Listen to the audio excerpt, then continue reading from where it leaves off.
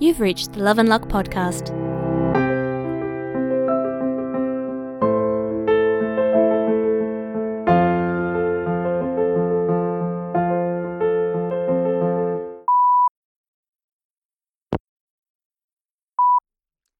Hey Helen, it's me.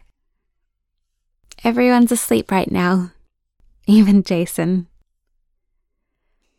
I was sitting on the lounge, thinking about trying to convince Kane to let us put up fairy lights again, and I was just overcome with happiness.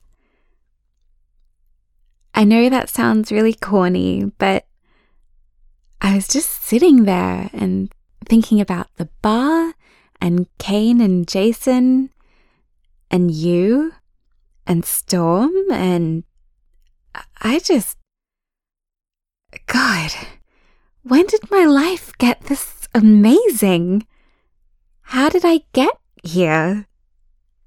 And if this is what life is like now, what's it going to be like later? I mean, after Sarah and I broke up, I thought that was it. I was going to be miserable forever. Or at the very least, I'd be alone forever. But I'm not either of those things. I feel so lucky. I feel like, I mean, I have a really cool girlfriend and a best friend I love so much. And I get to live with people who feel like family, and every day is fun here. Even the slow days. Even the sad days are fine, because we're all here. I feel really, really lucky to be here, and I feel really, really lucky to have you as my closest friend. Thank you so much for being my friend. I love you so much. Oh, hey, actually, before I go to bed, there's something else I wanted to say. This is my first polyam relationship, and I know that I'll probably fuck up somewhere, but I feel really safe knowing that Storm's other partner is you. I feel like when I do fuck up, it'll be okay. We'll be able to figure it out somehow. That kind of certainty, feeling like it'll be okay even if I fuck up, I've never had that before. Not in a romantic relationship. I feel that way about life sometimes. Like, I feel like Kane and Jason will always be here for me. But dating is a whole different thing, and it's always kind of scary, even when it's good. So, it's really impressive that I don't feel scared about this. So I guess, thank you for being my metamor, because you're really good at that too.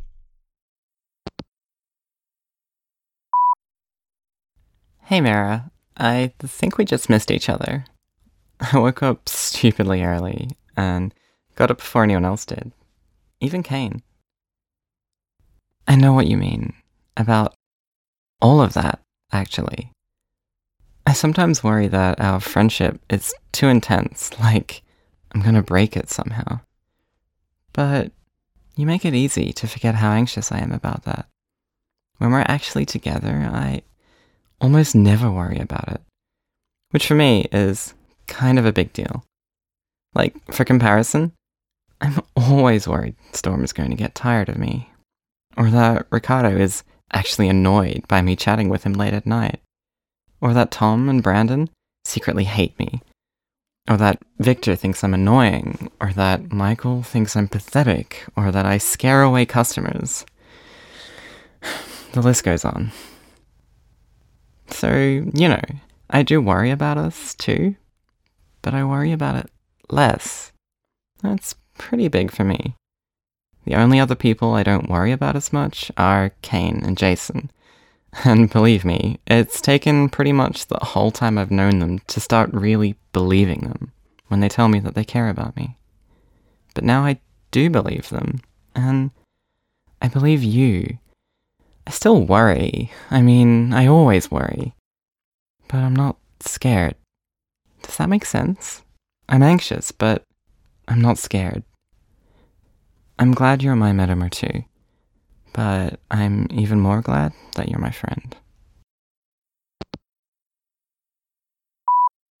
Hey, Jason. It's Helen. Mira and I were exchanging voicemails because apparently your voicemail habits are contagious, and I just realized something. I know what happened with your parents upset you, and I think part of the reason for that is that family is supposed to stand by you no matter what, right? You're supposed to feel safe with your family, and I never did with mine, so I understand why that hurts. Anyway, I realized I feel like that here. I know I've already said this to you and Kane in various ways ever since I came here, but I think it only just sank in for me. I knew that I love you guys. I knew that I love this bar. I knew that I love the people here and care about them. And I know that they care about me too. I love this community, and it loves me too. But I never really realized that I feel safe here. Not just welcome, not just cared about, but really, truly safe. I felt safe here ever since that night when I first burst into tears about you guys letting me stay, and you just reassured me. Kane touched my arm, and you touched my shoulder, and you were both so gentle. You didn't overwhelm me with words or promises. You were just there for me, and it was so pure and real. I believed you. I felt accepted, and not just accepted, but embraced. I'm not afraid anymore. I'm not afraid of being alone, or being kicked out, or anything like that. Not anymore. I feel safe with you. I feel like I know that you'd stand by me, no matter what. Like family is supposed to. Thank you. Thank you for being my family.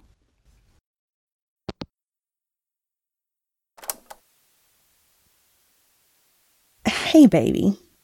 Another really strange thing happened this week. I was bathing one of my friends, and he was in a lot of pain, and I just wanted to comfort him. So I placed my hand on his forehead and told him that I was so sorry that he was hurting, and it was okay, just relax. And, oh God, this is going to sound so unbelievable, but suddenly I felt like I could feel inside him, beneath his skin, between his muscles, as deep as his bones. And I could feel the virus and all the infections inside him hurting him. And I got so angry, baby. I got so angry at this thing in my friend that was making him hurt so much. And I felt like I was pulsing that anger all through my body. But anger isn't what you need to have in those moments. Anger is for later. Anger is for the doctors and nurses who refuse treatment. Anger is for the government not doing enough to help. So I took a deep breath and I let the anger go. And as I focused on my friend, I felt all my care and compassion towards him run cold through my body instead. Not freezing cold, gentle cold, like the water in the bay on a warm day. I let that cold flow into him through my hand on his forehead. And he sighed. The kind of sigh that only people in tremendous pain can make. That they do when the waves of pain lessen for a moment. And then he went to sleep. Just like that. For the first time in hours and hours and hours. I need to know if that was me. If I did that. If I can do it again. If I can do this again. If I can do more of it. I could help so many of these people. I could soothe so much pain. I need to figure this out. I guess I'll just try again. Next time I'm in the right position to do so.